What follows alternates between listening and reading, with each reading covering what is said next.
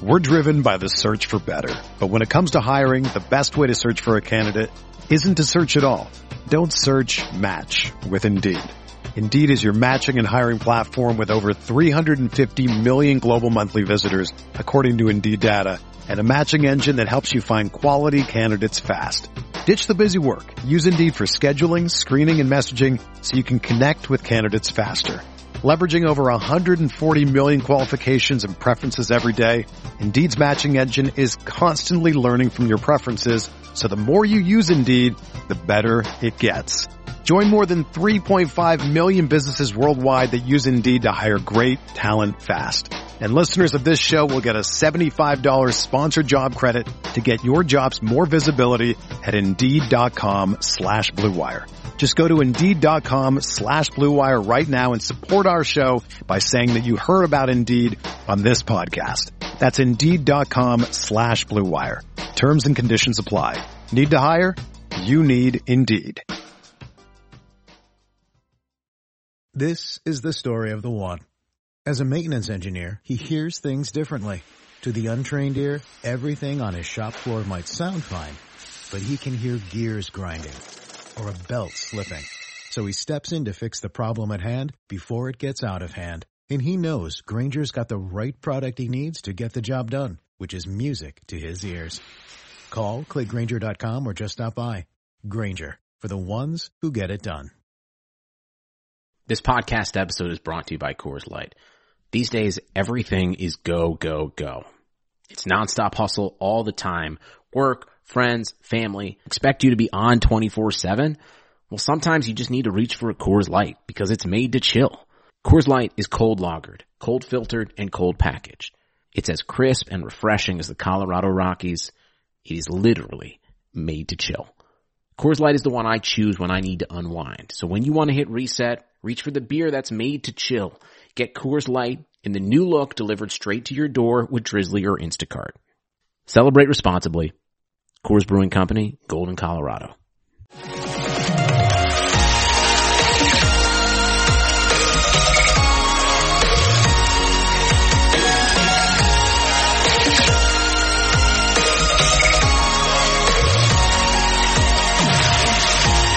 And away we go, episode 65 of the Al Galdi podcast. It is Tuesday, May 18th, 2021, a day on which we do find the Capitals. Now, even with the Boston Bruins at 1 in the first round of the Stanley Cup playoffs, a 4-3 overtime loss to the Bees at Capital One Arena on Monday night. Brad Marchand, game-winning overtime goal just 39 seconds into the OT. That did not take long. Thank you, defenseman Brendan Dillon. A terrible defensive zone giveaway to set up the game-winning goal, but there was a lot more to the loss than just that. Hello and welcome. Much more on Caps Bruins Game 2 coming up in just a few minutes. Yes, this will be a rare installment of the podcast in which the Washington football team is not the lead.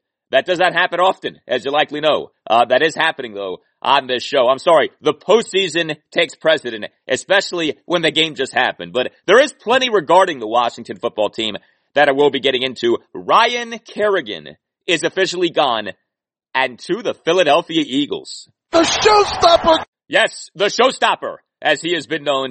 He won't be stopping any shows for Washington. He'll now be doing so, or at least trying to do so, for the Eagles. Are you angry at Ryan Kerrigan for leaving for Philadelphia? I am not. I think the anger at him actually is ridiculous. I'll get into why, as well as how Kerrigan should be remembered by us Washington fans. Also, as promised, I will be discussing the latest in Dan Snyder versus Bruce Allen. You know, the culture is actually damn good. Yes, Brucey, the culture is so wonderful. The feud between the Donnie and Brucifer taken to a new level. I'll talk about that with the man who broke the latest in the saga, sports business insider Daniel Kaplan of The Athletic. And we had another loss for the Nationals on Monday night, this time at the Chicago Cubs. I'll talk some Nats. You know, the Nats have about 37 former Cubs on the team and coaching staff. Not unlike Washington has like 37 former Carolina Panthers on the team and coaching staff. But one of the ex-Cubs for the Nats, Kyle Schwarber, did continue to do well on Monday night. Another ex-Cub on the Nats, though, John Lester, got rocked. You can tweet me at Al Galdi. You can email me, the Al Galdi podcast at yahoo.com. Always love hearing from you guys regarding anything and everything that comes up on the podcast. Also, if you have not already, please subscribe to the podcast. Doing so costs you nothing and really helps out. And if you could, give the podcast a 5-star rating. And if you have like 30 seconds, just write like a 1-sentence review. It does not have to be Shakespearean, what you put forth in your review. Just like a 1-sentence thing will do. Again, costs you nothing, but again, does help out the podcast a lot. I'm going to get to the Caps in a moment, but I want to talk some Wizards with you here while we have a few minutes. Big opportunity for the Wiz on Tuesday night at the Boston Celtics at 9 in the 7-8 game in the Eastern Conference play-in tournament. Now remember, the Wizards don't have to win this game to make the NBA playoffs. That's the beauty of the Wiz having clinched the 8th seed in the East in the regular season. Wiz get 2 games to win 1 game in the play-in tournament. Remember, the Wizards are in the NBA postseason, not the NBA playoffs. Not yet anyway. Don't say playoffs, have to say postseason. But clearly, if you're a Wizards fan like me and you are rooting for the team to do well, you want to win on Tuesday night and avoid having to get the win over the course of 2 games. I mean, especially given this Bradley Beal situation. You know, he is not well. Bradley Beal, of course, returning in the regular season concluding victory over the Charlotte Hornets on Sunday afternoon, 115-110 the final at Capital One Arena. Beal coming back from a 3-game absence caused by a left hamstring strain. He did not look well for a good chunk of that game, ended up not shooting well. 3 of 11 on threes, 5 of 16 on twos. Now, to his credit, he balled out late in the game. 13 points in the fourth quarter, some big buckets down the stretch. But how about some of what Beal had to say to reporters on Monday, getting into the extent to which he has been ailing. Quote, yesterday, as in Sunday, I kind of made a hard-headed decision and played, probably when I shouldn't have, but we made the best of it. The medical staff, they weren't 100% with it. Some guys were, some weren't. End quote. So you really would like to take care of this on Tuesday night and get Beal the extra rest as the Wizards go into the NBA playoffs, hopefully go into the NBA playoffs. There was some good injury news for the Wizards on Monday. Raul Neto upgraded to probable for this 7-8 game on Tuesday night. So announced the Wizards. So that's good news. Raul has not played each of the last 2 games due to a left hamstring injury of his own. Now for the Celtics, as you may well know, no Jaylen Brown. He's the Celtics' second best player. He is done for the season, underwent season-ending surgery a few days ago. The Wizards, to me, are catching the Celtics at a perfect time. Brown done for the season. The Celtics stumbled down the stretch of the regular season. Boston ended its regular season just 5-10 over the team's last 15 regular season games. Conversely, the Wizards, right, 17-6 over the Wizards' final 23 games in the regular season. So very much 2 teams going in opposite directions. The Celtics be sinking, the Wizards be rising. Now what this means for Tuesday night, hard to say. We know what the recent history has been between the Wizards and the Celtics in the postseason. Impossible to forget the Eastern Conference semis in the 2017 NBA playoffs. The Game 7 loss for the Wizards at the Celtics. Kelly Olynyk going nuclear in that fourth quarter. Head coach Brad Stevens on Monday did indicate that the Celtics will be having available to them some guys who've been dealing with injuries lately. Kemba Walker, Marcus Smart, and Tristan Thompson, all looking like they'll be playing on Tuesday night despite dealing with injuries recently. And then there is the Russell Westbrook factor. You know, Russell Westbrook's recent postseason history is not very good. This is one of the reasons why people have been so down on Russell Westbrook and have viewed him as a fading player. And he has really combated that narrative with the job he's done in the second half of this NBA season. You know, Westbrook on Monday was named Eastern Conference Player of the Month for May. Russell Westbrook in the month of May in the regular season averaged 26.3 points per game, 16.1 assists per game, 13.8 rebounds per game. He became the first player in NBA history to average at least 26 points, 16 assists, and 13 rebounds in a calendar month. Now, I know we didn't end up playing a full month of May in terms of the regular season, but still, 26.3 points per game, 16.1 assists per game, 13.8 rebounds per game. He has, of course, become the NBA's all-time triple-doubles king this season. He has played at a level that we have not seen in years. I mean, if you just look at him through the prism of winning Player of the Month, this is the first time that Westbrook has won a Player of the Month award since December 2017. No, he is not a supremely efficient player, even with this recent rise. But he has been more efficient, and he has at times carried the Wizards. We have seen this so many times over the course of the Wiz going again 17-6 over the team's final 23 regular season games. Do we see this from Westbrook on Tuesday night? We know how things go in the NBA postseason. Don't say playoffs. things slow down, right? And a guy like Westbrook can be exposed. It's one of the reasons that Russell Westbrook has not had a lot of NBA playoff success / postseason success in recent years. Can Westbrook rise to the occasion on Tuesday night? This to me is a big spot for Russell Westbrook, especially if Beal is at significantly less than 100%. The Wizards need Westbrook to play smart, to play well, but of course to beat Russell Westbrook. You don't want him to calm down to the point to where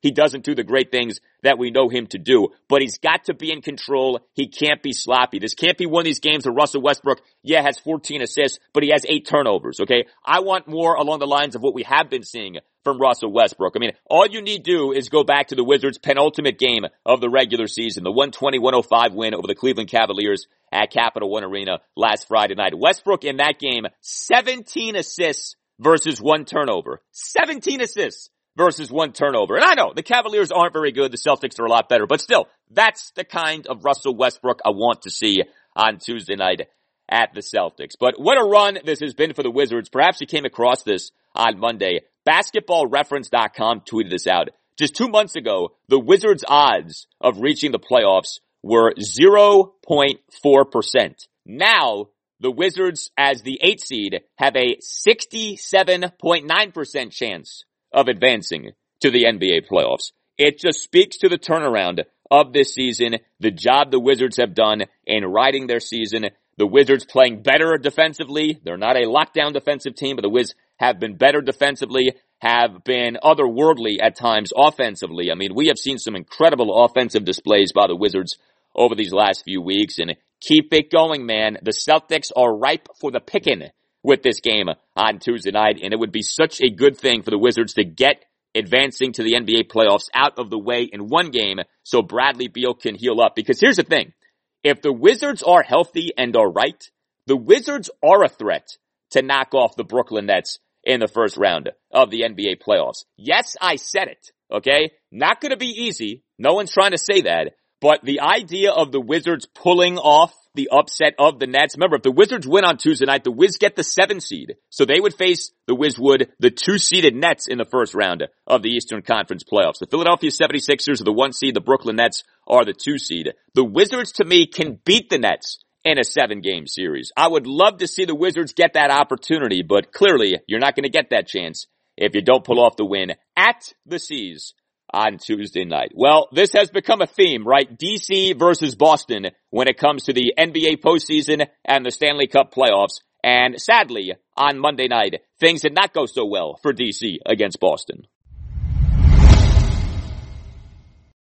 So, as you may recall, my prediction for Capitals Bruins in the first round of the Stanley Cup playoffs was Caps in 7, but with the series being very similar to what we had in the 2012 Stanley Cup playoffs when the Capitals in the first round beat the Bruins in 7 games, but with every game in the series being a 1-goal game. That series was about as close of a playoff series as you'll ever see. And yes, I said close. It means you're close. Yes, thank you, Brucey. 4 of the 7 games in that series between the Caps and the Bruins in the first round of the 2012 Stanley Cup playoffs were overtime games. Well, here we are, 2 games into Caps Bruins in the first round of the 2021 Stanley Cup playoffs, and so far, we're getting what we got in 2012. Saturday night, Caps won Game 1, 3-2 in overtime over the Bruins at Capital One Arena.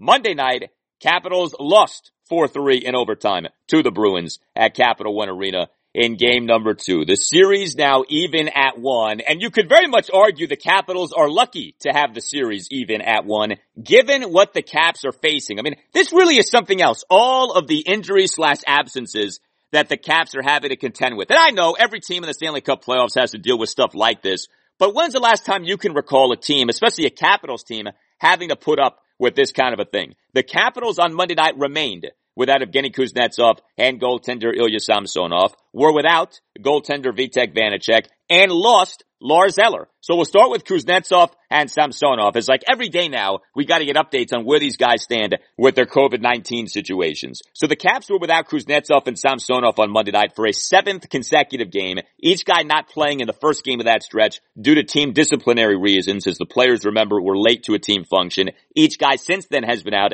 due to COVID-19 protocols. Now, Kuznetsov did come off the NHL's COVID-19 list on Sunday, just as Samsonov came off the league's COVID-19 list on Saturday. So that clearly is progression. But head coach Peter Laviolette, who has basically Belichicked it when it's come to what's going on with Kuznetsov and Samsonov, on Monday said that the Caps still were working through some things with Kuznetsov and Samsonov. So the guys have come off the COVID-19 list, but apparently aren't good to play yet, whatever that means. I don't know if there's more testing that needs to be done.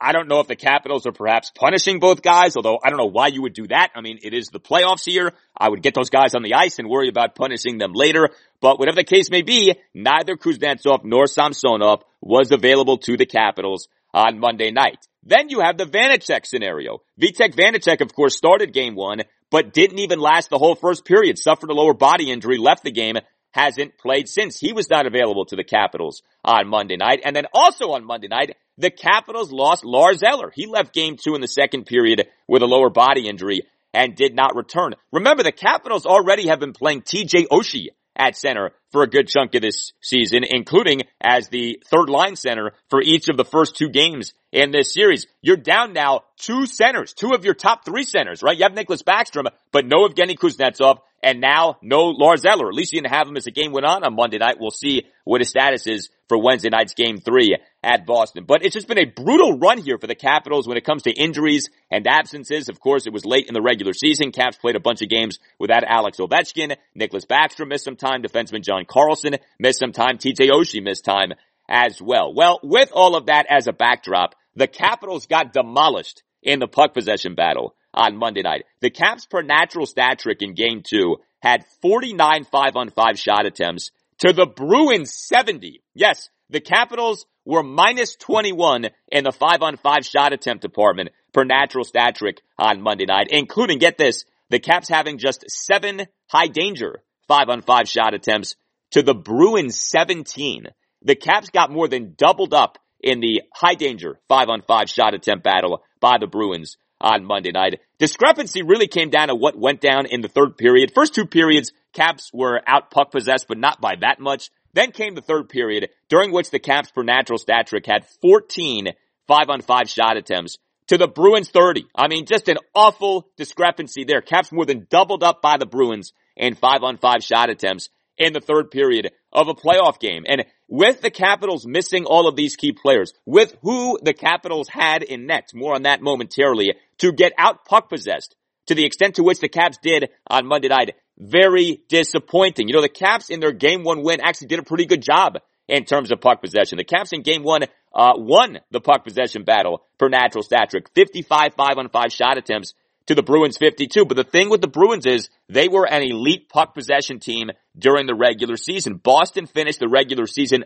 3rd in the NHL in 5-on-5 shot attempt percentage at 54.2. And remember the idea with 5-on-5 shot attempt percentage. You're stripping out special teams because that'll distort things, right? So no power play, no penalty kill. Just 5-on-5. Which team is generating the most shot attempts? Remember, shot attempts are not just shots on goal. They are also shots that miss the net. They are also shots that get blocked by the opposing team. It's a really good indicator of who's playing better, who is winning the 5-on-5 shot attempt battle. The Capitals, again, lost the 5-on-5 shot attempt battle on Monday night per natural stat trick, 70-49. That's a blowout, and the third period had a lot to do with that. In terms of just shots on goal for the game, Caps had 39 shots on goal to the Bruins 48. But like, take, for example, the Bruins top line, the perfection line, David Pastrnak, Patrice Bergeron, and Brad Marchand. That line over 10 minutes, 15 seconds on the ice together in 5-on-5 play on Monday night, a shot attempt percentage collectively per natural stat trick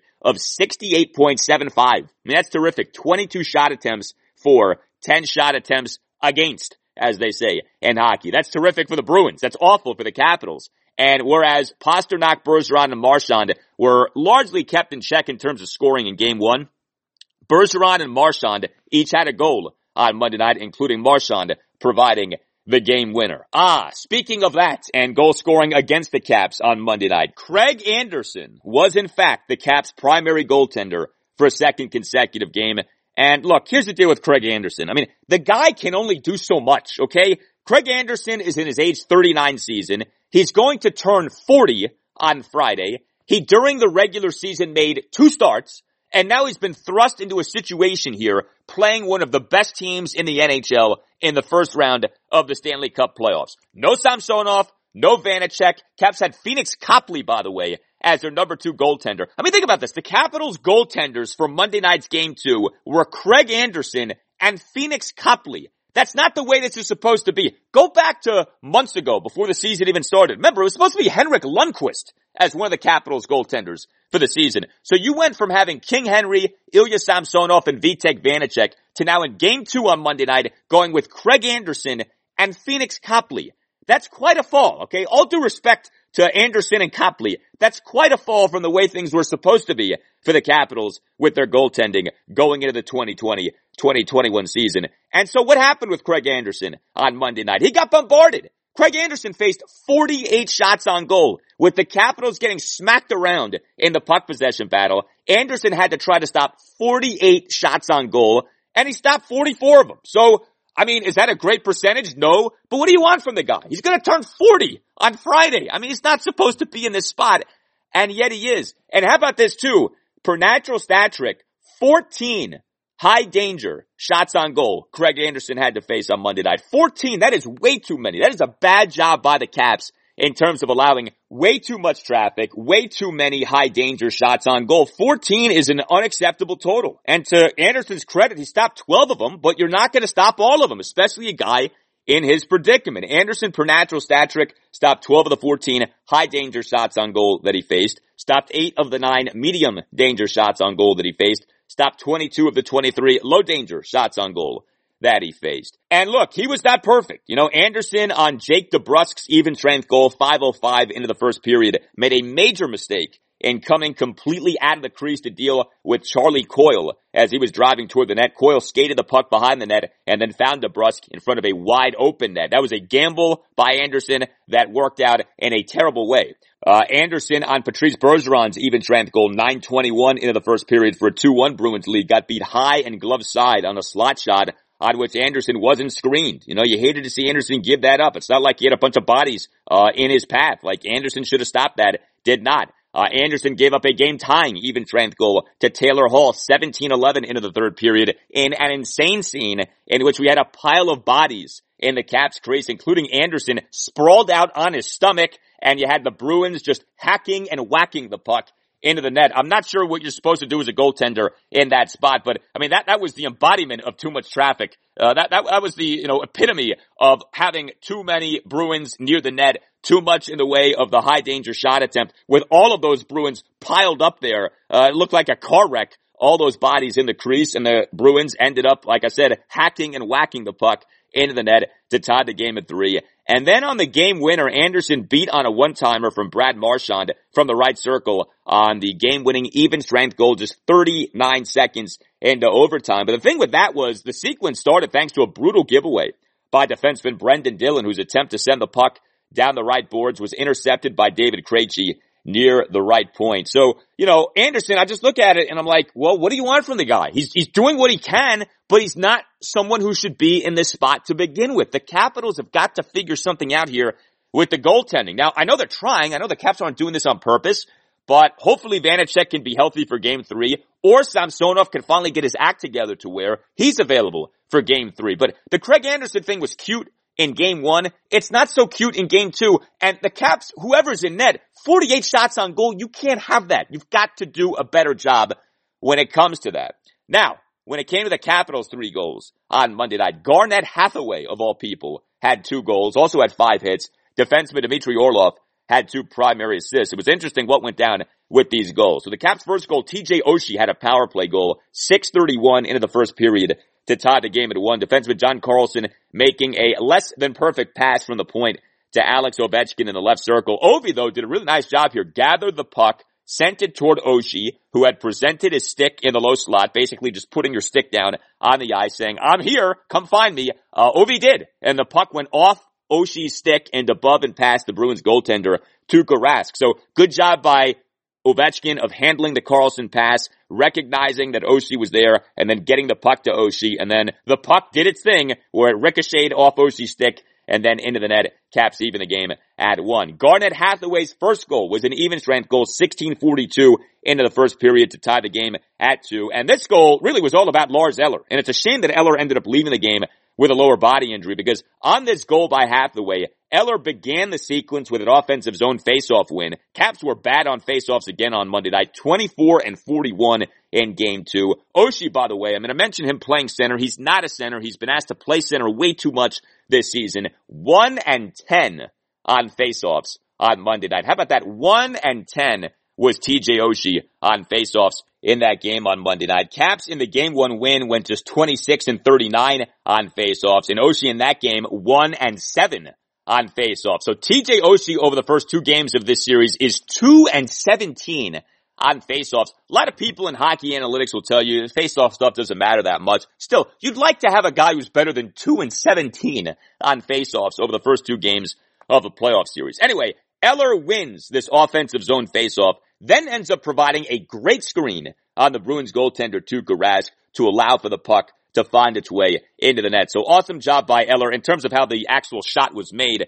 The goal came by defenseman Dmitry Orlov, just sending the puck toward the net from above the left circle, and the puck ricocheting off the right skate of Hathaway in the left circle as Hathaway had his back to the net. So yeah, Hathaway gets credit for the goal, but like, this is hockey. The puck went off the guy's skate with his back to the goal into the net, and then the guy gets credit for the goal. Like, it just, hockey can be so flukish, and like, that's a classic case of that.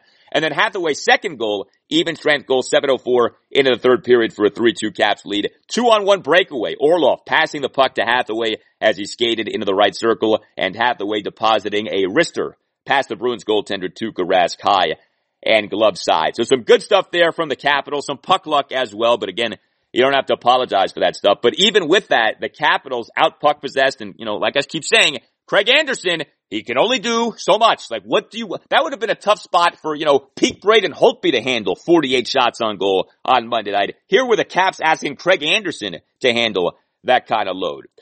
Interesting game too from a standpoint of penalties. 14 total minors in the game. You don't normally see a lot of penalties called in Stanley Cup playoff games. You obviously saw a lot of penalties called on Monday night. Caps committed 6 minors. The Bruins committed 8 minors.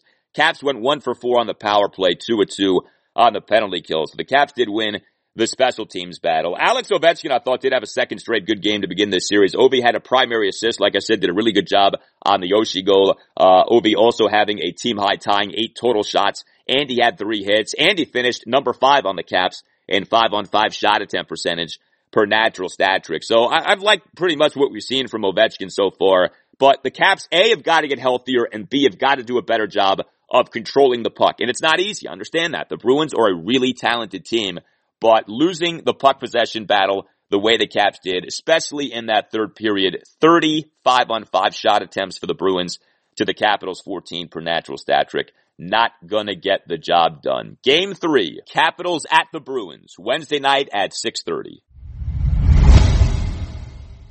The Washington football team on Monday officially announcing the signing of free safety Bobby McCain. So Charles Leno Jr., the left tackle, that signing made official this past Saturday. The McCain acquisition made official on Monday. But in terms of the biggest news item regarding the Washington football team on Monday, it was the Ryan Kerrigan news. Quite the roller coaster over the last 24 hours regarding one of the best players in the history of the Washington football team, Ryan Kerrigan. Kerrigan, in an Instagram post on Sunday night, said goodbye to Washington. Read the post, quote, "I'll never be able to sum up what these past 10 years have meant to me in an Instagram post.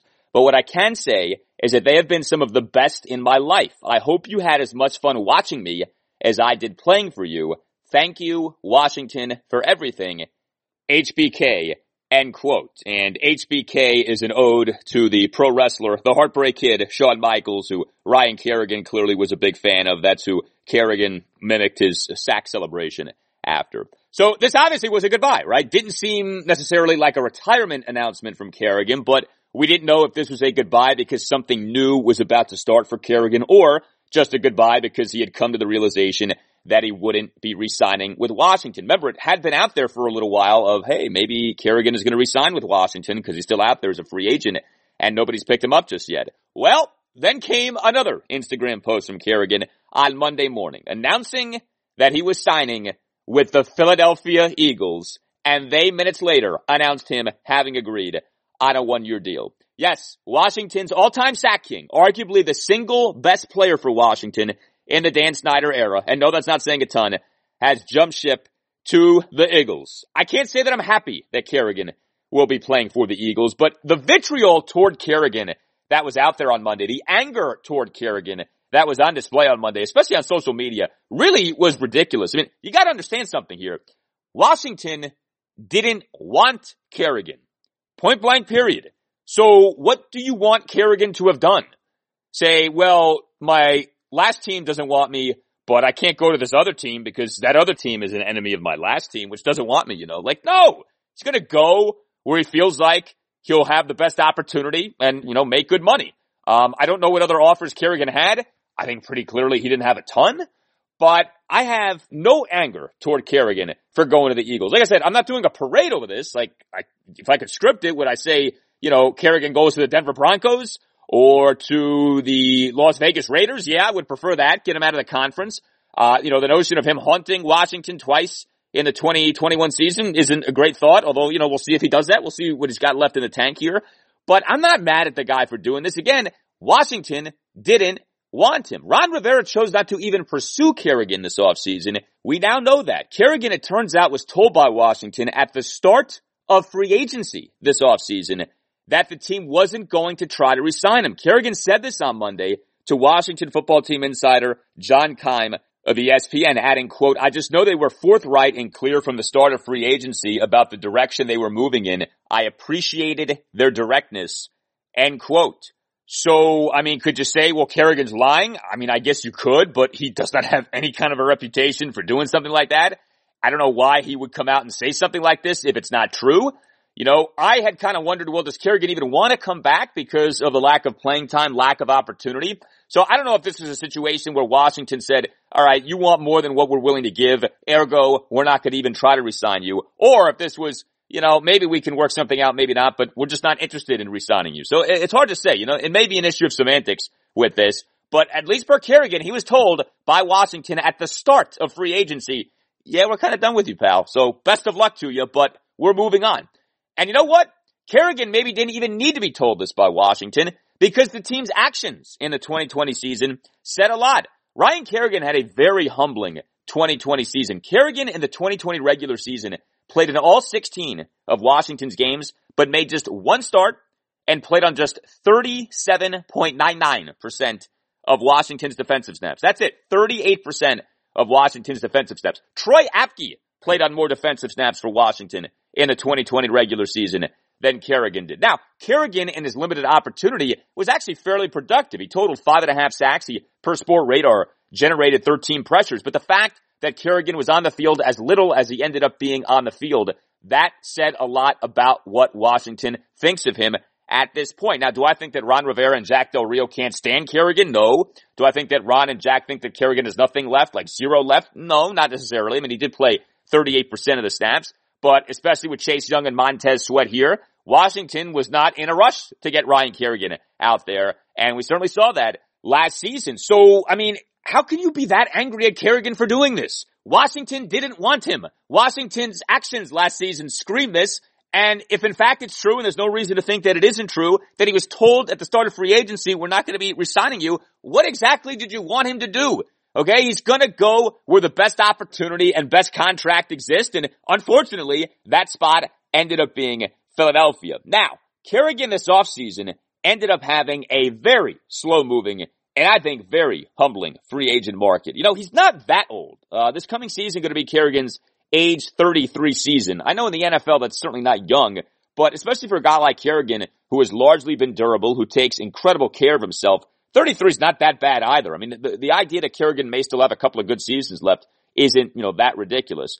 But in terms of the market for Kerrigan this offseason, you just had not heard much at all. Okay, and that doesn't mean that zero teams are interested. Like, we don't always hear about every team that's interested in a player.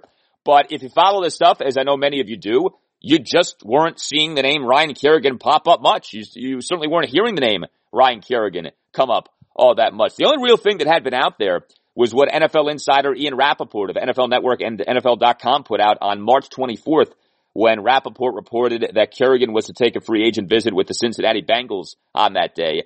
Rappaport also said that Washington had, quote, interest in having Kerrigan return, end quote. So what are we to think of that now? Was that true?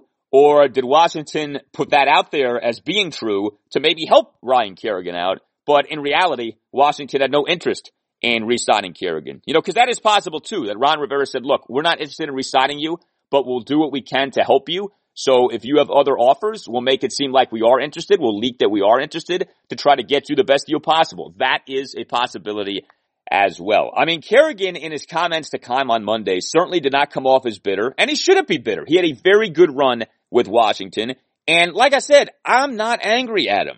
This is far from the first time something like this has happened to an all-time Washington great going to another team, even a team within the division, okay? Ryan Kerrigan, in fact, joins a number of other all-time Washington greats who ended up going elsewhere. It would be nice if every Washington all-time great was, Darryl Green, Joe Jacoby, Russ Grimm, Jeff Bostic, and never played for another team. But that just isn't the case, especially in today's NFL with the salary cap, with unrestricted free agency. I mean, the list really is lengthy in terms of all-time Washington greats who ended up playing elsewhere. Art Monk played for the New York Jets in 1994, and then for the Philadelphia Eagles in 1995. Gary Clark played for the Phoenix/Arizona Cardinals in 1993 and 1994, and then for the Miami Dolphins in 1995. Brian Mitchell played for the Philadelphia Eagles from 2000 through 2002, and then for the New York Giants in 2003. Dexter Manley played for the Phoenix Cardinals in 1990, and then for the Tampa Bay Buccaneers in 1991. Charles Mann played for the San Francisco 49ers in 1994. Mark May played for the San Diego Chargers in 1990 and for the Phoenix Cardinals in 1992 and 1993. More recently, right, Jordan Reed this past season played for the San Francisco 49ers. Trent Williams this past season played for the San Francisco 49ers. This happens, okay? It doesn't always feel great, but circumstances come up and guys want to continue their careers, and Washington doesn't want those guys to continue their careers with Washington, and so those guys go elsewhere. Like, it's not that big of a deal. Like I said, it's not something you want. Like, I don't think anyone's doing cartwheels over Kerrigan going to the Eagles, but this is the way it works in the NFL. I just, this anger that was out there for some people, I'm like, do you not follow sports? Like, are you just new to sports? Did you just start watching sports in 2021 off not having watched anything or followed anything over the last 30 years? Like, this is the way sports work now. Very few people end up playing their entire careers with one team. It's just not the way that things go anymore. And specific to this instance, if the team told Kerrigan, we're not going to try to re-sign you, what exactly did you want the guy to do? Here to me is really the big item, okay? And it is an appreciation for Ryan Kerrigan. Ryan Kerrigan, in a time in which Washington had way too many players who were malcontents, who were off injured, and or who were just not that good, never complained, was incredibly durable, and was highly productive. Ryan Kerrigan, in so many ways, was the antithesis of all that was wrong with Washington during his time with the team. Ryan Kerrigan was a part of Washington during an incredibly tumultuous time. I mean, you think about Ryan Kerrigan's decade with the team, and that's what it ended up being, exactly a decade, 2011 through 2020. Washington, over those 10 seasons, had 7 losing seasons, including 4 double-digit loss seasons, and countless controversies, problems, and sagas. I mean, think about all that Ryan Kerrigan was here for during his decade with Washington. RG3 versus the Shanahans. The Kirk Cousins. Cha-cha-cha. Cha-cha-cha. Yes, exactly. The firings of Mike Shanahan, Scott McCloughan, Jay Gruden, Bruce Allen, the Trent Williams holdout. You know, you think about some of the problems with Washington teams that Kerrigan was a part of. Secondaries that had all kinds of communication and cohesion issues. A lack of talent in terms of the defensive front, interior defensive linemen who weren't very good up until recently.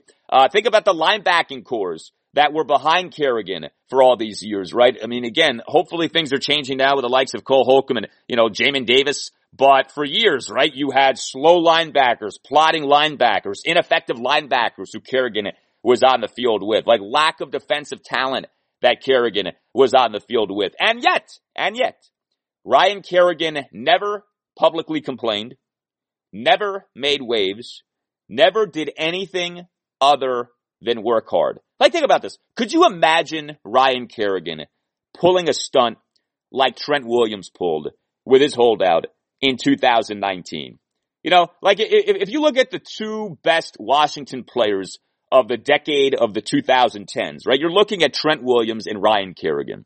And how about the contrast between those two over the last few years? Like, I think most people as of 2 or 3 years ago would have said, yeah, when it comes to Trent versus Ryan, Trent's the better player. Trent's better at his position than Ryan has been at his position. I don't know how anyone anymore can look at Trent Williams and say, well, he was the best Washington player of the 2010s. Ryan Kerrigan, to me, holds that championship belt, in part because of the way Trent's tenure with the team ended up ending. Never in a million years would Ryan Kerrigan have pulled a stunt like what Trent pulled with that holdout in 2019. Can you even imagine Ryan Kerrigan whining about being underpaid or whining about wanting more guaranteed money? Never. Like, of all the impacts of the Trent thing in 2019 and 2020, I thought for me, one of them really was an appreciation of Ryan Kerrigan, seeing how Kerrigan could have made some of the same arguments that Trent made, but never did. Ryan Kerrigan kept his head down, and all he did was show up, work hard, and produce. Kerrigan, over 10 seasons with Washington, played in 156 of a possible 160 regular season games. Think about that. 156 of a possible 160 regular season games. All of the big money Washington players over Ryan's time with Washington who missed time due to injury. Kerrigan missed 4 games over 10 seasons. He had a streak of 139 consecutive regular season games and 139 consecutive regular season starts to begin his career until he finally missed time in the 2019 season. And what was so odd about that, if you recall, is that Ryan Kerrigan suffered a concussion in that 1916 win over the Detroit Lions at FedEx Field in Week 12 of the 2019 season. Finally ends up missing a game because of that concussion. Came back, and then what happened? He suffered a calf injury in a 2015 loss at the Green Bay Packers in Week 14 of the 2019 season, and ended up being placed on the reserve/injured list. So he had never missed time before because of an injury, misses a game, comes back, gets hurt again, and then ends up missing the season. But Kerrigan ended up playing in all 16 games this past regular season. And Kerrigan was a very good player for Washington. Now, was he a havoc-wreaking edge rusher who caused opposing offensive coordinators to lose sleep? No, I would not say that. Was Kerrigan guilty at times of being too disciplined and not being enough of a football player, not being enough of a playmaker? Yeah, I think that's a valid criticism. You know, he certainly could disappear for stretches, and he did have problems against the run. But even with all of that having been the case, Kerrigan for Washington produced a lot. I've noticed sort of this pushback on Ryan in recent years where people point out all of the things that he isn't. And this is always a very dangerous thing in sports. Like, yes, he's not perfect. Okay, fine. But don't get so fixated on what the guy isn't. How about looking at what the guy is? How about appreciating what the guy is? Like, is he Lawrence Taylor as an edge rusher? No. Okay, fine. But is he on that next tier? Yeah.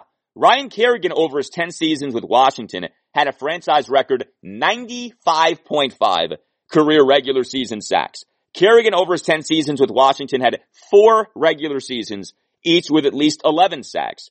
Kerrigan, over his 10 seasons with Washington, set new career franchise records for regular season forced fumbles at 26, regular season quarterback hits at 147, regular season tackles for loss at 119. Now, I will totally concede those stats I just went through, they've only been tracked for so long. Forced fumbles and tackles for loss only go back to 1999. Quarterback hits only go back to 2006. So yeah, like, you have to mention that. But still, those are some really good numbers that Ryan Kerrigan accumulated. So was he an A-plus edge rusher along the lines of, again, Lawrence Taylor, Derek Thomas? No. But was Kerrigan on that next tier of really good edge rushers? Like, if Kerrigan wasn't an A-plus, can we go ahead and say that he was a B-plus? A-minus, that sort of a thing?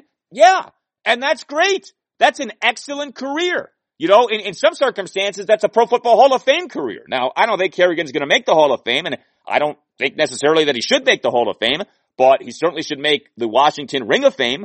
and he certainly should be appreciated for what he provided. Don't get so sucked into, well, he didn't do this and he wasn't that. Okay, fine, you're not wrong to say those things, but don't lose sight of what he was. What he was a consistent, reliable, dependable pass rusher for Washington for a decade. Now, all of that said, Ryan Kerrigan may be Washington's all-time sack king, but he is not the best pass rusher in Washington history. And I think most people listening are in agreement on this. While Kerrigan last season did become Washington's all-time leader in regular season sacks, right? 95.5 sacks he ends up having. The man who he surpassed, Dexter Manley, is the true Washington all-time sack king. So Dexter had 91 sacks, but take a listen to the disparity in games played. Kerrigan's 95.5 sacks came over 156 regular season games for Washington.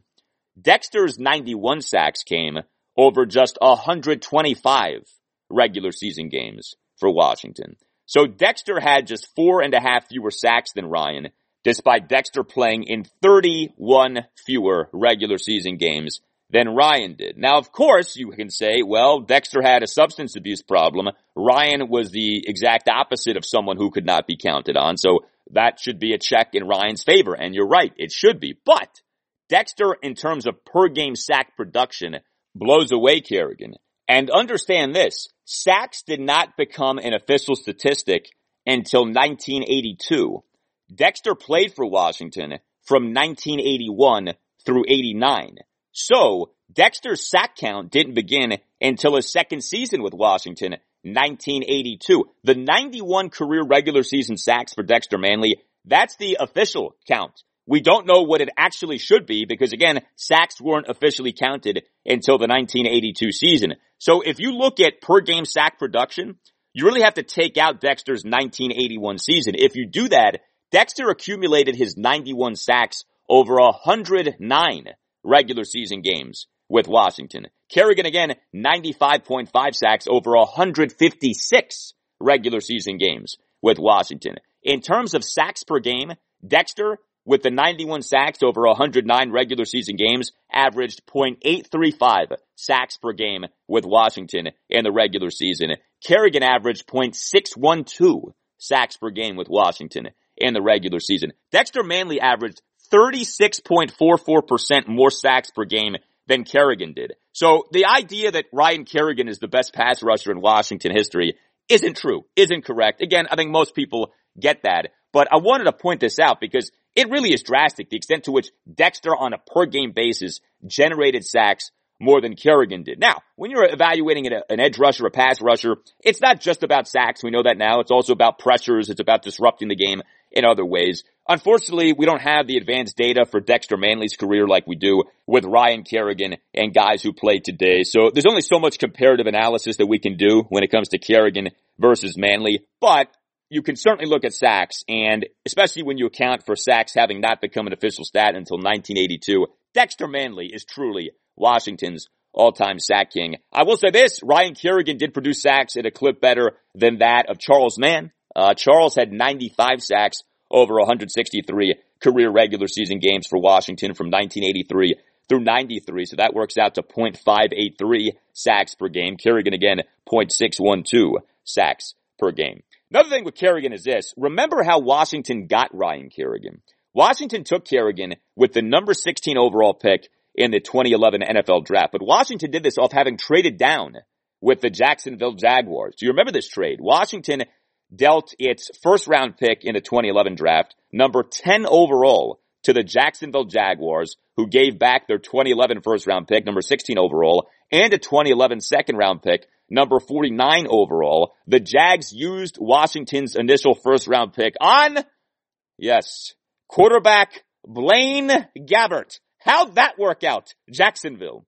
Washington took Kerrigan at number 16, wheeled and dealed with that number 49 pick. But what is notable with all this is that the Houston Texans took J.J. Watt with the number 11 pick. So no doubt, if you could go back and re-engineer this, you would just have Washington stand pat at number 10 and take J.J. Watt as the edge rusher for the next decade. Kerrigan was far more durable than Watt. Kerrigan from 2011 through 2020 played in 156 regular season games, to Watt's 128. Again, that availability for Kerrigan cannot be overstated. 28 more regular season games for Kerrigan than for Watt over the last 10 seasons. You know what? Almost 2 full regular seasons more of Ryan Kerrigan than J.J. Watt over the last decade. But Watt over that span has dominated Kerrigan in terms of pass rushing production. Even with J.J. Watt having played in 28 fewer regular season games than Kerrigan has played in, Watt has more sacks, 101 to Kerrigan's 95.5, substantially more quarterback hits, 282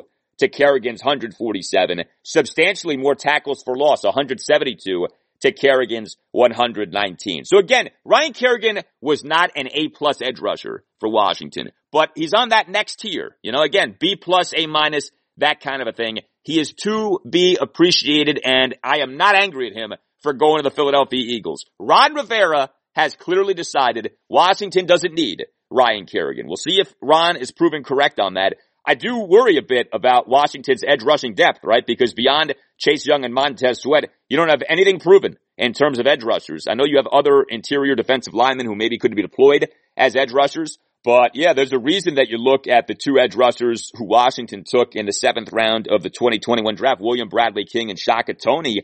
And I feel those guys could actually not only end up making the team, but end up contributing this coming season. Because again, you just don't have much depth at edge rusher beyond Chase Young and Montez Sweat. I think there would have been a role for Kerrigan with Washington in 2021 had Washington wanted Kerrigan to have that role and had Kerrigan wanted to have that role, but at least one of those two things wasn't the case. I do think Kerrigan wanted to go to a place where he would play more, and if what he told John Keim is true, and like I said, there's no reason to think that it isn't, Washington never had interest in re-signing Ryan Kerrigan to begin with. But that doesn't take away from Ryan Kerrigan having been an all-time Washington great, and so put aside the vitriol, calm down with the anger about Kerrigan going to the Eagles. This kind of thing has happened many times over the years, and let us appreciate what Ryan Kerrigan was for the Washington football team over his decade with the franchise. A shining light in an overall period of darkness. We salute you, Ryan Kerrigan, for a job well done. Well, Kerrigan is an all-time Washington great, just like Dr. Matthew Mintz, a big supporter of the Al Galdi podcast. Dr. Matthew Mintz's practice really is the opposite of so much of what's wrong with healthcare right now. As you likely know, our healthcare system is, shall we say, far from perfect. You want to see a doctor, you have to book an appointment 3 months out. Then when your appointment finally arrives, you have to wait in the waiting room for like an hour. Then the actual appointment ends up being short and not to your satisfaction. And if you have a question days later, forget about getting a call back from your doctor in a timely fashion. Well, Dr. Matthew Mintz is pushing back on all of this. He is an internal medicine and primary care physician whose concierge membership practice allows for old-fashioned personalized care in which every patient is a person, not a number. Dr. Mintz offers next-day, even same-day appointments, longer appointment times, 24/7 after-hours access, and how about this lab work that's done in the office? You don't have to go schlepping all over town to get your blood drawn. Also, unlike most other concierge practices, Dr. Matthew Mintz can generate invoices for patients that can be submitted for reimbursement from most insurances. His office is located in Bethesda in the Wildwood Medical Center across the street from Balducci's. He's a big Washington football team fan. He's a loyal listener of this podcast. Ask him about his thoughts on Kerrigan when you speak to him. And some of you listening may have been with Potomac Physicians and now aren't sure what to do with them closing and reopening as 2 distinct non-insurance only practices. Why not give Dr. Matthew Mintz a call? In fact, he offers a free meet and greet, in person or virtual, so you can see if his practice is right for you. Set up your free meet and greet by going to drmintz.com. That's drmintz.com, drmintz.com, or call his office. Tell his office that you want what you heard about on the Al Galdi podcast. The free meet and greet. The phone number is 855-646-8963. That's 855-646-8963. Dr. Matthew Mintz, an internal medicine and primary care physician who provides medical care the way you like it, the way it used to be, and the way it should be. And tell him Al Galdi sent you. Our special guest, sports business insider Daniel Kaplan of The Athletic, is coming up next segment to tell us about the Dan Snyder, Bruce Allen feud. But let's get into the latest right now because it's complicated and juicy and comical, and otherwise our conversation with Daniel won't make as much sense. So the latest is that Dan shortchanged Bruce. Daniel Kaplan on Saturday reported that Bruce in 2020 had successfully fought Dan's effort to cut Bruce's pay in half. Yes, in half. First off, happy Thanksgiving, everybody. Exactly, Danny. Happy Thanksgiving. The Danny having shortchanged Bruce came to light via a federal court filing that was disclosed as part of this ongoing discovery process of Dan on April 15th having filed a motion of discovery against Bruce. Why did Dan file a motion of discovery against Bruce? Dan did this for the purposes of going through Bruce's text messages and documents that allegedly were part of the smear campaign against Dan in the summer of 2020. Yes, the smear campaign. You recall the ownership turmoil, right? Dan versus the three former disgruntled minority owners of the Washington football team, Dwight Scharr, Robert Rothman, and Fred Smith. The ugliest aspect of the ownership turmoil, Dan versus the three disgruntled minority owners of the Washington football team, who of course are no more because Dan bought them out, was this alleged smear campaign perpetrated on Dan Snyder. Dan, in a lawsuit filed last August 7th, accused an online media company, meaww.com, of accepting payment in exchange for publishing defamatory rumors. This was all in the wild lead up to the publishing of the Washington Post's first article in the sexual harassment scandal last July 16th. Dan was seeking $10 million in damages in this lawsuit.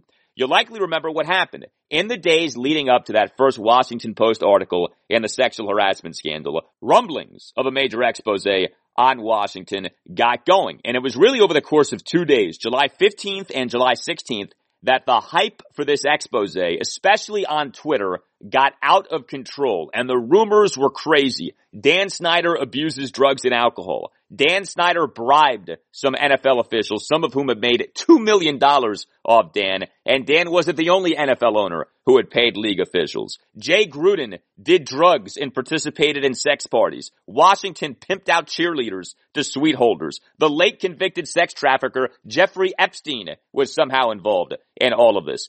Implicated as one of the financial benefactors in the alleged smear campaign against Dan Snyder was one of the now former disgruntled minority owners, Dwight Scharr. Okay, it was in one of the court documents in Dan's defamation lawsuit against the online media company that we got the first reveal of Dan and Bruce having had problems. AJ Perez of FrontOfficeSports.com on February 22nd broke the news that John A. Moog, the Baltimore-based financial consultant hired by the former minority owners to facilitate the selling of their stakes in the franchise, had exchanged 87 phone calls with Bruce Allen. The two over those calls talked for more than 22 hours, and the two also had exchanged text and email messages that, per Team Danny, proved that the two were, quote, focused on negative publicity directed at Snyder, end quote. This is when we first learned of, hey, wait a second, there's a thing here now between Danny and Brucey. Then came Dan filing the motion of discovery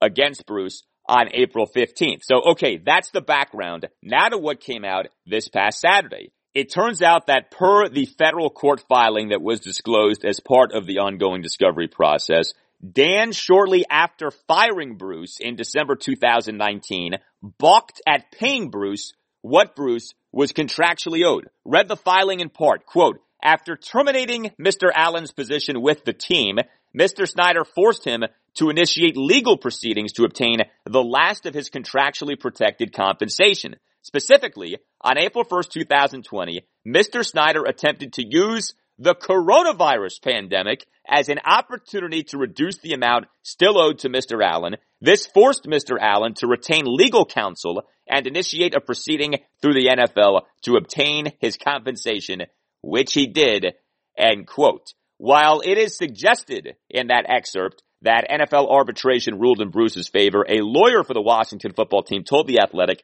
that the matter, in fact, was settled. But how about this statement? Jordan Sieve, partner with Reed Smith, one of Dan Snyder's outside law firms, in an emailed statement to The Athletic, quote, as Mr. Allen knows, there was no ruling by the league on this matter, but rather a confidential settlement was reached. It is unfortunate, but not surprising, that he has chosen to violate the confidentiality of that agreement through his filing, end quote. Listen to how ugly, how contentious things have gotten between the Danny and Brucifer. It means you're close. No, you're not close anymore, Bruce. You and Dan used to be close. You're not close anymore. Also, in the disclosed federal court filing was an email from Bruce to John A. Moog, again, the Baltimore-based financial consultant hired by the now former minority owners to facilitate the selling of their stakes in the team. A big part of Dan's anger toward Bruce had to do with Dan's perception, remember, that Bruce was in cahoots with Moog regarding the smear campaign. The email is from August 12th of last year, includes the subject. Remember, this is coming from Bruce to Moog. I guess it was my fault. That was the subject in the email from Bruce to Moog. And included in the email is the following. Again, Bruce to Moog, and you'll hear the mention of Mary Ellen Blair, an estranged former Washington employee who Dan accuses of being a big part of the alleged smear campaign. Quote, the longtime partners of Snyder were all once very close. It's hard to imagine that they are all buddy-buddy at this point, and maybe forever. It seems as if Snyder thinks that this was a coordinated plot based on court filings to get to the financial backing of Blair and perhaps the entire alleged scheme. Have I heard the whispers and rumblings behind the scenes? Yes. Have people been talking on and off the record? Yes. Do I believe that this is a war that is heating up and perhaps ready to explode? Absolutely. End quote. So nothing there that really would implicate Bruce as having been a part of the smear campaign, to whatever extent a smear campaign existed. But of course, this is coming from Team Bruce. Bruce in the filing denied having anything to do with a smear campaign against Dan. We shall see. You know, it is so hard in this entire situation to figure out who to root for. Like, who's the good guy, who's the bad guy, who's the baby face, who's the heel. It's Dan versus Bruce. And I don't know. I'm not sure what we're supposed to think about who's right and who's wrong. I'm not really sure I really care about who's right and who's wrong. I am just fascinated by this and incredibly entertained by all of this because it really is something else. Like, take a step back. Dan and Bruce and Dan, they were two peas in a pod. We all wondered whether Dan would ever fire Bruce because the notion of Dan parting ways with Bruce just seems so far-fetched. And yet here we are. And not only did Dan end up firing Bruce, the two now are at each other's throats in a manner that I don't think anyone could have ever reasonably anticipated. This has become some kind of feud. Things rarely, if ever, end well with the Danny. Well, for more on the drama, because with our Washington football team, it's never just about football. It's always, at least in part, about the drama. We turn now to our special guest. Very pleased to welcome to the Al Galdi podcast right now a man who has been all over the Dan Snyder, Bruce Allen feud. He is sports business insider Daniel Kaplan of The Athletic. Daniel, it's very nice to talk to you. How are you? I'm great. Well, thanks for having me on. Appreciate you coming on very much. Before we get into the specifics of the feud, as someone who has covered sports business for years, are you ever amazed at the drama that can ensue between millionaires and even billionaires in sports, or not really? No, whether it's a family feuding over the future of a sports team ownership or CEOs going after one another, it doesn't surprise me. This is particularly vitriolic between Allen and Snyder, but no, it doesn't surprise me.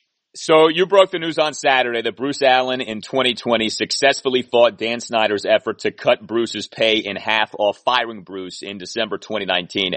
This came to light in a federal court filing. But the filing is part of this ongoing discovery process of Dan and April having filed a motion of discovery against Bruce. Is that correct? Yeah, it gets a little complicated. As the listeners may be aware, in July of 2020, there were some fairly scandalous articles that appeared on an Indian website that without evidence claimed Snyder had links to sex trafficking and Jeffrey Epstein, and they pretty quickly took them down. But Snyder is convinced that that his former limited partners and others were behind these articles. And he's been on I don't want to call it a witch hunt, but a hunt, to find out who or what was behind them, if there is a who or a what. And so he filed a defamation lawsuit in India, and there's an obscure provision in U.S. law called, it's under the federal statute is 1782. And these are known as 1782 motions, and he's filed 12 of them in U.S. federal courts. seeking discovery on individuals who may know something about the foreign proceeding in India, the defamation case. And he's been fairly successful in obtaining discovery in a variety of court jurisdictions, and he recently filed one against Bruce Allen in Arizona, and it was his reply, Allen's reply, protesting the discovery demand in which he disclosed the existence of this dispute over pay. So I definitely want to get to your take on the larger issue, this idea of the defamation and Danny going after Bruce, but it's specific to the trying to cut Bruce's pay. So Dan's justification for trying to cut by 50% what he owed to Bruce was the COVID-19 pandemic? Yes. Now, as we all know, that during the teeth of the COVID pandemic in April, May of 2020, many companies cut pay across the board.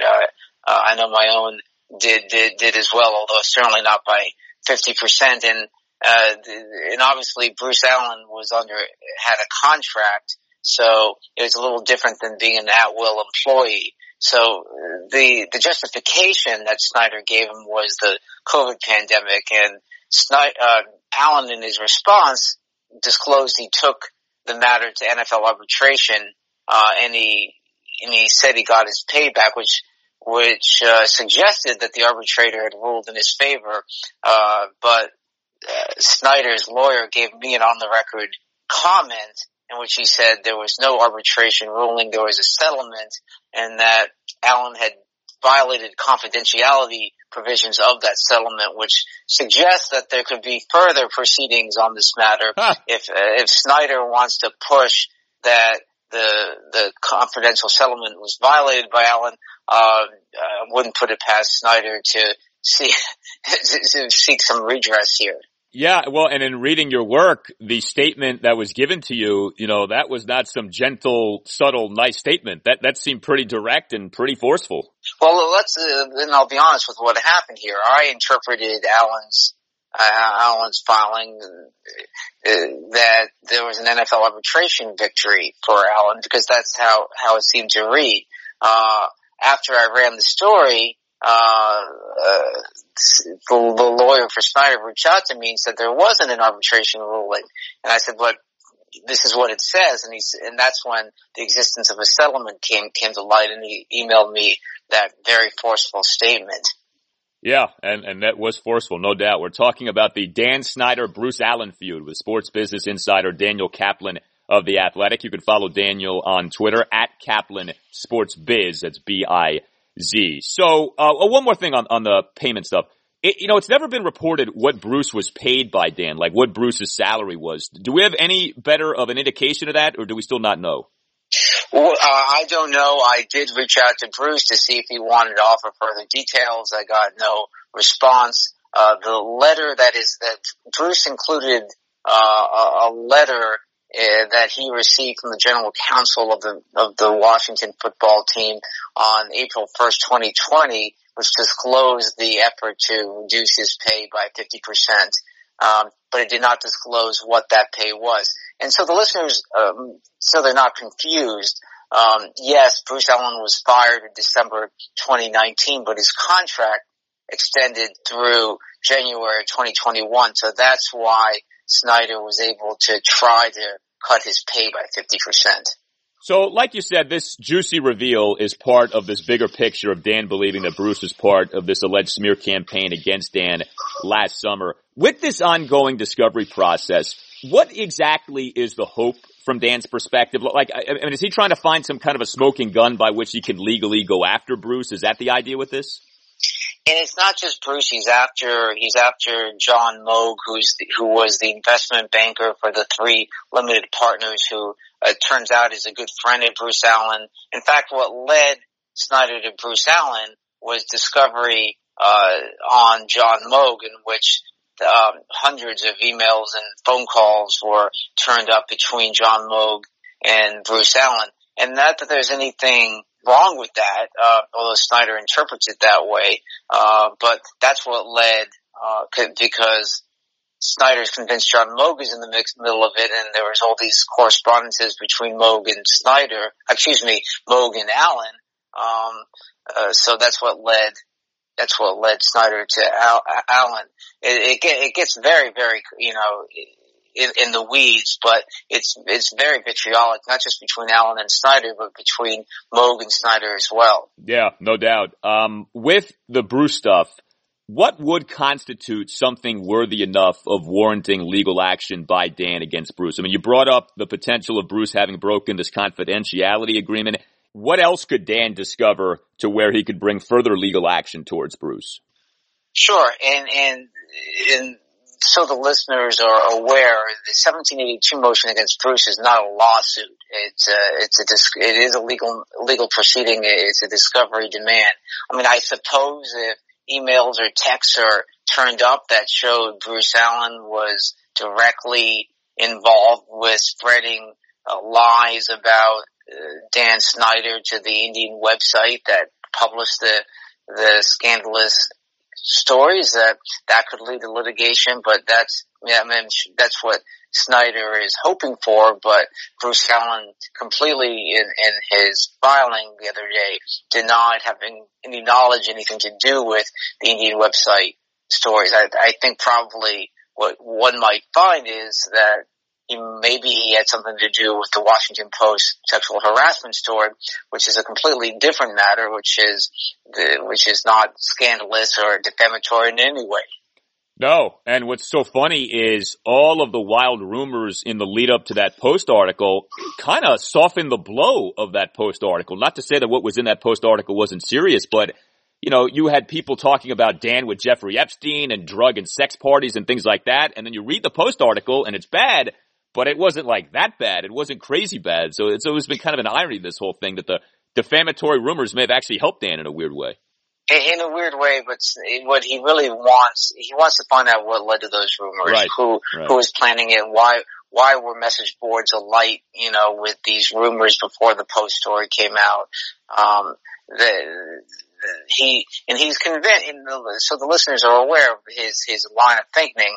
He had a disagreement with his three limited partners, and they were trying to sell their shares. And his view is that they felt that if they could force him to sell because of scandal, it would make their shares more valuable because you sell the whole of the team versus just a small slice of a team, the value is more on a proportionate basis. So that's his theory. And he thinks the three limited partners and John Moog and Bruce Allen and others were in cahoots on this. Yeah, and look, Dan is not a sympathetic figure, but I do get where he's coming from, and I don't think he's being that ridiculous in surmising what you just outlined. I mean, especially with the Dwight Schrute connection with Mary Ellen Blair. If all this stuff that was out there isn't true, that, he wasn't connected to Jeffrey Epstein and there weren't these wild, crazy drug sex parties, etc. I mean, it is wrong that this stuff was out there about him. It would seem that Dan does have a legitimate case here in terms of trying to go after people or this online media company for the defamatory rumors. Is that unreasonable to say that Dan may actually have a legitimate case? Well, he certainly has a legitimate defamation case in India against the Indian website. Whether he has a case against John Moog or Bruce Allen, that's certainly very, very unclear. Yeah. And he's gone after others. He's gone after the wife of a former GM.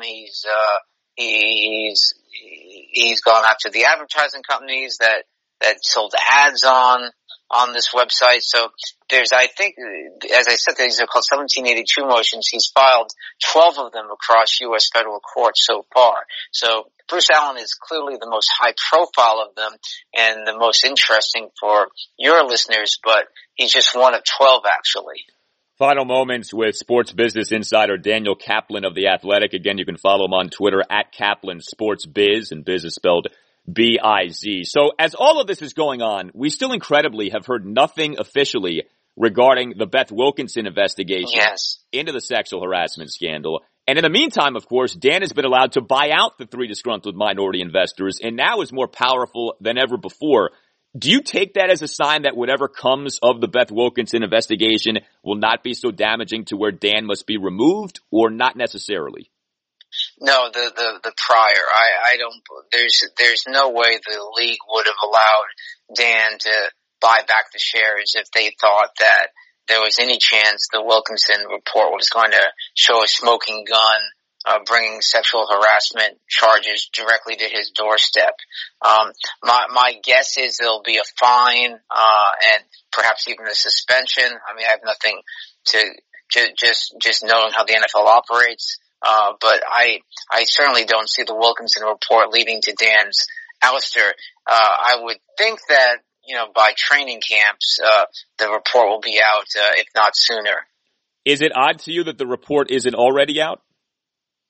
I don't know if it's odd. I mean, these things can take a while. I mean, there's years and years of emails and correspondences to go through and interviews to be done and people to track down. So it's not odd to me, but I would certainly think the NFL would want the air cleared on this before the season starts. Yeah, for sure. Final question. Of all of the crazy, complicated situations you've covered in sports business, where does this entire Dan Snyder saga rank for you? Like, is this the looniest, or have you covered other situations that you say to yourself, you know what, this Dan thing doesn't hold a candle to this other thing?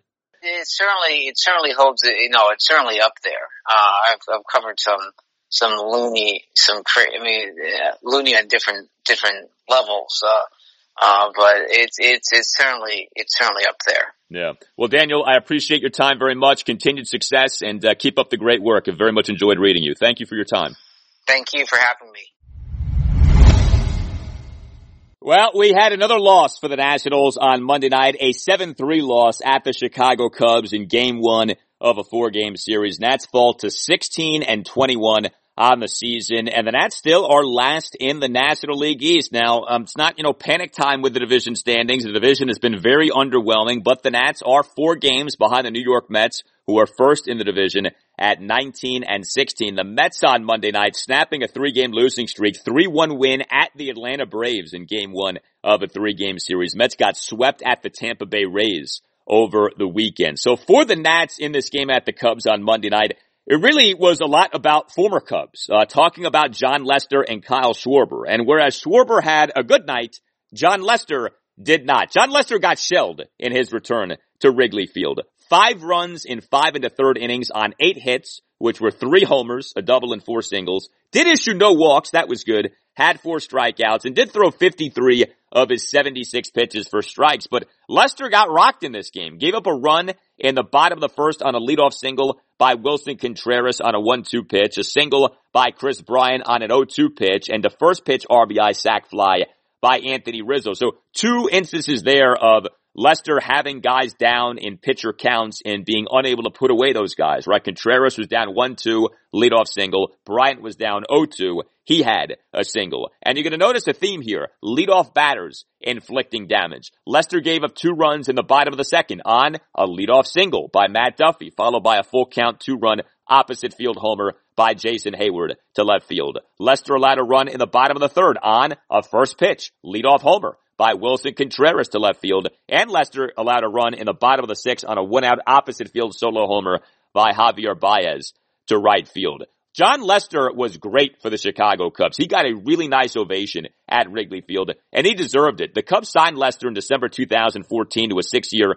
$155 million contract, and he lived up to that contract. So many of these big money deals for pitchers don't work out. The Lester deal with the Cubs did work out. 6 regular seasons for Lester with the Cubs, 3.64 ERA over 171 starts. He was masterful in the postseason. John Lester was the MVP of the Cubs' 2016 NLCS win over the Los Angeles Dodgers. His overall postseason track record, by the way, is tremendous. Like, the 3 best playoff pitchers of this generation to me are Steven Strasburg, Madison Bumgarner, and John Lester. Like, those 3 guys have really distinguished themselves in postseason play over the last, say, 15 years or so. But John Lester's final 2 seasons with the Cubs did not go so well. It's been, of course, a weird 2021 for Lester, with him first dealing with the parathyroid surgery during spring training and then having to deal with the COVID-19 protocols that kept him out to begin the season. Lester had done a nice job, though, over his first 3 starts for the Nats this year, and then came what we got on Monday night. And this is the thing with Jon Lester. He doesn't miss bats. He's not a high strikeout guy. So he puts people on base. You know, his whip now on the season is 141. That's a high whip. That's, walks plus hits divided by innings pitched. Lester puts a lot of guys on base. So the control has got to be pinpoint. Otherwise, he's in trouble. And especially in this game on Monday night with the Cubs just ambushing Lester, jumping on him, some first pitch attacks. Also, like I said, a bunch of leadoff guys getting on base. It was a rough go of it for Jon Lester. And he ends up really for the first time this year over these 4 starts, not giving the Nats much of a chance. Now, you can argue these days you're a Nats pitcher, you give up 2 runs. You're not giving the team much of a chance with the way the offense has been for so much of the season. But disappointing outing for Jon Lester. An emotional night, you got to think as well, with the ovation that he got from the Cubs in him going back to Wrigley Field. The Nats bullpen was unable to limit the damage too. And this is the thing. Nats bullpen overall has been good, but it's been leaned on a bunch, and it's not going to be perfect every time. And it hasn't been perfect lately. Like, some runs have been given up here by Nats relievers in recent games. 4 Nats relievers on Monday night combining to allow 2 runs, 1 earned in 2 2/3 innings. Kyle Finnegan in the bottom of the 6th faced 2 batters, got 2 outs. Sam Clay in the bottom of the 7th struggled, was charged with an unearned run in facing 3 batters and recording just 1 out as he gave up a leadoff single to Nico Horner on a 1-2 pitch, issued a wild pitch, after which catcher Yan Gomes committed a throwing error, and then gave up a 1-out pinch RBI single to Eric Sogard. Tanner Rainey then came in, and Rainey looked outstanding, looked great in the bottom of the 7th, faced 2 batters, recorded 2 strikeouts of Wilson Contreras and Chris Bryant on 9 pitches. Very encouraging to see that from Rainey. But then Paolo Espino had some problems in the bottom of the 8th, gave up a run on a leadoff double by Anthony Rizzo and a 2-out RBI single by Jason Hayward. So the Nats do end up allowing 7 runs in the game on Monday night, but the Nats end up scoring just 3 runs in the game. And the Nats did hit 2 homers in the game, but the Nats' other 4 hits were mere singles. Nats didn't elevate nearly enough pitches, 3 walks for the Nats in the game. It ends up being another ho-hum offensive performance for the Nationals. I mean, how about this? The Nats for the game went 0 for 2 with runners in scoring position. And what stands out there isn't the 0, it's the 2. The entire game, the Nats had just 2 at-bats with runners in scoring position. That's terrible, okay? That's way too few to have. Nats unable to deliver. A lot of guys ended up having rough nights. Starling Castro, starting third baseman, number 5 batter, 0 for 4. Castro's in a rut right now. He now is 0 for 18 with 2 walks over his last 4 games. Yan Gomes, who's been good this season, number 7 batter, starting catcher, 0 for 4, and he had that aforementioned throwing error in the Cubs' 1-run 7th inning. Victor Robles had a rough night at the plate, 0 for 3 with a strikeout as a starting center fielder. And yes, number 9 batter, as David Martinez continues to bury Robles in that number 9 spot. Although Victor did have a nice outfield assist, threw out Anthony Rizzo at second base in his attempt to stretch a 1-out single into the left center field gap into a double in the bottom of the 3rd. And actually credit Starling Castro for making a nice tag on that play. But Robles offensively on Monday night did not come through. And Juan Soto continues to have issues. He did have a hit. He went 1 for 4 with a single at a 1-out first pitch single in the top of the 8th. But Juan Soto continues to not hit for any power. It's just a bunch of singles and not much more. Just mentioned elevating. Juan Soto is not elevating balls right now with his swing. And for Juan Soto, that's a problem because we know he's so much better than what he's showing. Like, he's had some hits and some walks, but Juan Soto's here to hit homers and doubles and, have a robust slugging percentage well into the 500s. And that's not happening, since he came off the 10-day injured list. Josh Harrison on Monday night had a single too, 1 for 4 with a single and 2 strikeouts as an starting second baseman and number 6 batter. But not enough happening offensively. There were some bright spots though, and I do want to single 3 guys out in particular. So Trey Turner did have another good game. Starting shortstop, number 1 batter, 1 for 3 with a solo homer and a walk. Trey with a 2-out solo homer in the top of the 3rd to left field on a shot that nearly left Wrigley Field. That ball kept traveling. Trey also with a 1-out 5-pitch walk in the top of the 8th. How about this now with Trey Turner? 10 home runs in 37 games. He's tracking to hit 40 homers this season. And we know Trey Turner has power. This isn't new, but that's something else. 10 homers in 37 games on a Nats team that hasn't hit for nearly enough power. Trey Turner has certainly done his job. 10 home runs. He now has a slugging percentage of .584 on the season to go with an excellent on-base percentage of 373. You know, going into games on Monday, Trey Turner was by far the number one position player on the Nationals in wins above replacement for Baseball Reference, a 1.9 B-WAR for Trey going into games on Monday, more than double that of any other Nats position player. He's having some kind of season. Kyle Schwarber, his rise continued on Monday night. He was the starting left fielder, number 4 batter. That seems to be his spot now. He's been the cleanup hitter recently here, and he's been delivering. Kyle Schwarber on Monday night, 1 for 3, 2-run homer, and a walk. He had that 2-run homer to center field in the top of the 4th. Good looking shot there. Also drew a 2-out 4-pitch walk in the top of the 8th. So here we are now with Kyle Schwarber, and I've been making mention of this, but Kyle Schwarber now over his last 11 games has raised his OPS for the season by 178 points. His OPS for the season has skyrocketed from 572 to 750. You know, Kyle Schwarber essentially has gone from having a really bad, disappointing season to now having a nice, solid season. You know, and maybe it's going to end up being a great season. We'll see. I mean, you know, plenty of time to go. But an OPS at 750, you can work with. And Kyle Schwarber, to me, is a guy who is very capable of having an OPS in the 800s, if not higher. But to see him kind of bust out here recently, you know, I was always kind of tempered with this because I was like, all right, he's doing better, but let's see him keep it up. Well, he's kept it up. And again, OPS now up by 178 points over his last 11 games. Another homer, and again, a homer to center field on Monday night. And then Josh Bell did have a multi-hit night, got on base 3 times. He was the number 3 batter in the lineup, which to me is a little aggressive with the season Josh Bell is having. I tell you, Davey has given Josh Bell every opportunity to do well this season. You don't see that with someone like Victor Robles, which has bothered me, but Josh Bell has gotten a lot of opportunity here. And, you know what? It worked out to, you know, a certain degree anyway on Monday night. Starting first baseman, number 3 batter, Bell 2 for 3 with 2 singles into walk. He had a 2-out full count single in the top of the 1st, a leadoff single in the Nats 2-run 4th, and a 1-out full count walk in the top of the 6th. However, Josh Bell did fail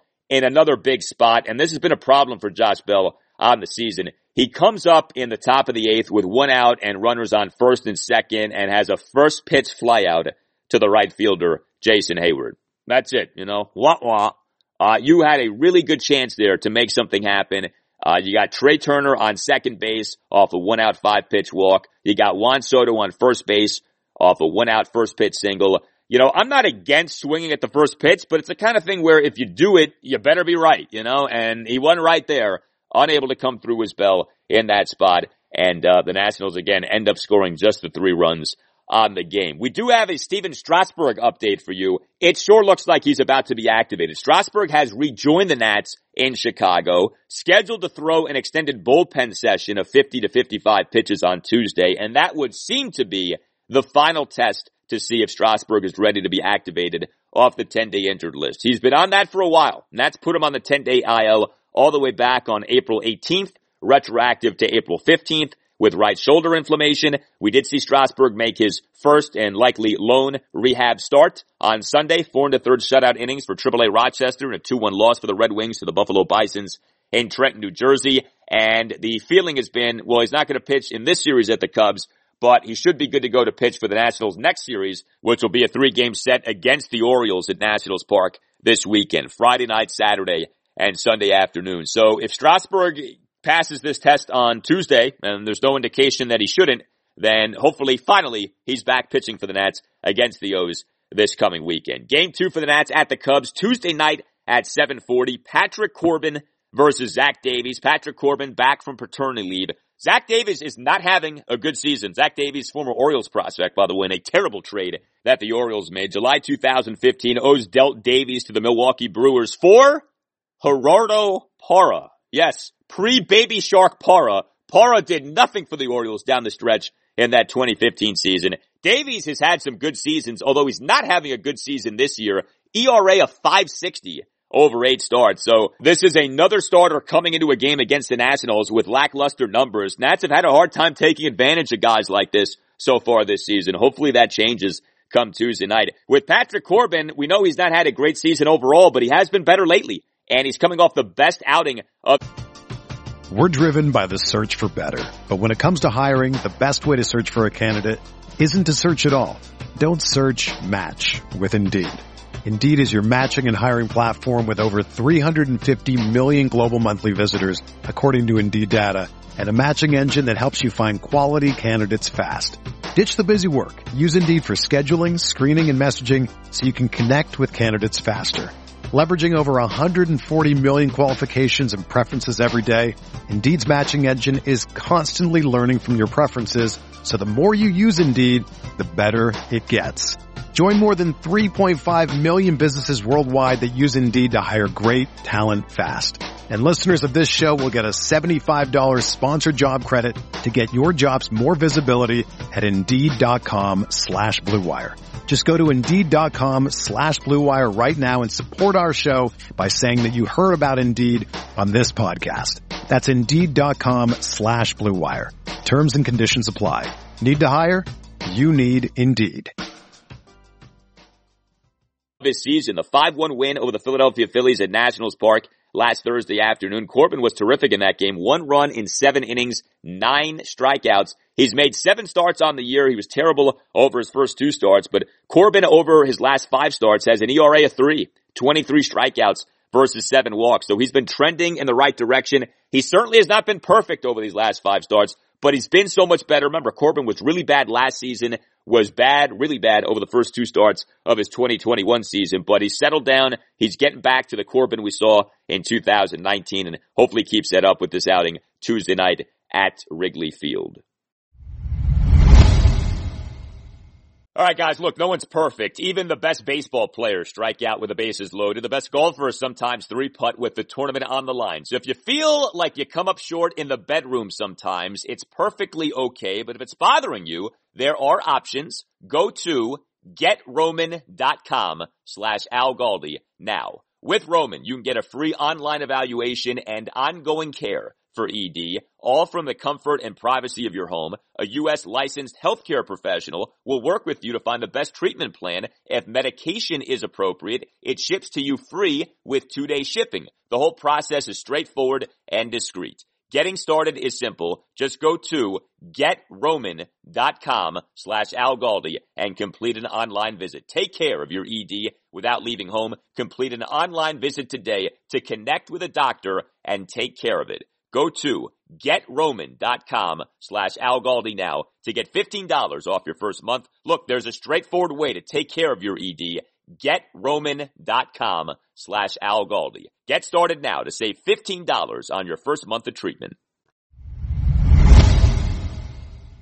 All right, that will do it for you and me for now. Keep the feedback coming. You can tweet me at Al Galdi. You can email me, the Al Galdi podcast at yahoo.com, including if you would like to become a sponsor of the Al Galdi podcast, hit me up via email. Let the power of the pod work for you. On Wednesday's show, full reaction to and analysis of whatever happens for the Wizards in their 7-8 game at the Boston Celtics on Tuesday night. I'll have plenty for you on the Washington football team, including a special guest regarding one of the new members of the team. And we'll have game 2 for the Nationals at the Chicago Cubs and game 1 for the Orioles against the Tampa Bay Rays to get into as well. Have a great rest of your Tuesday. I'll talk to you on Wednesday. The showstopper!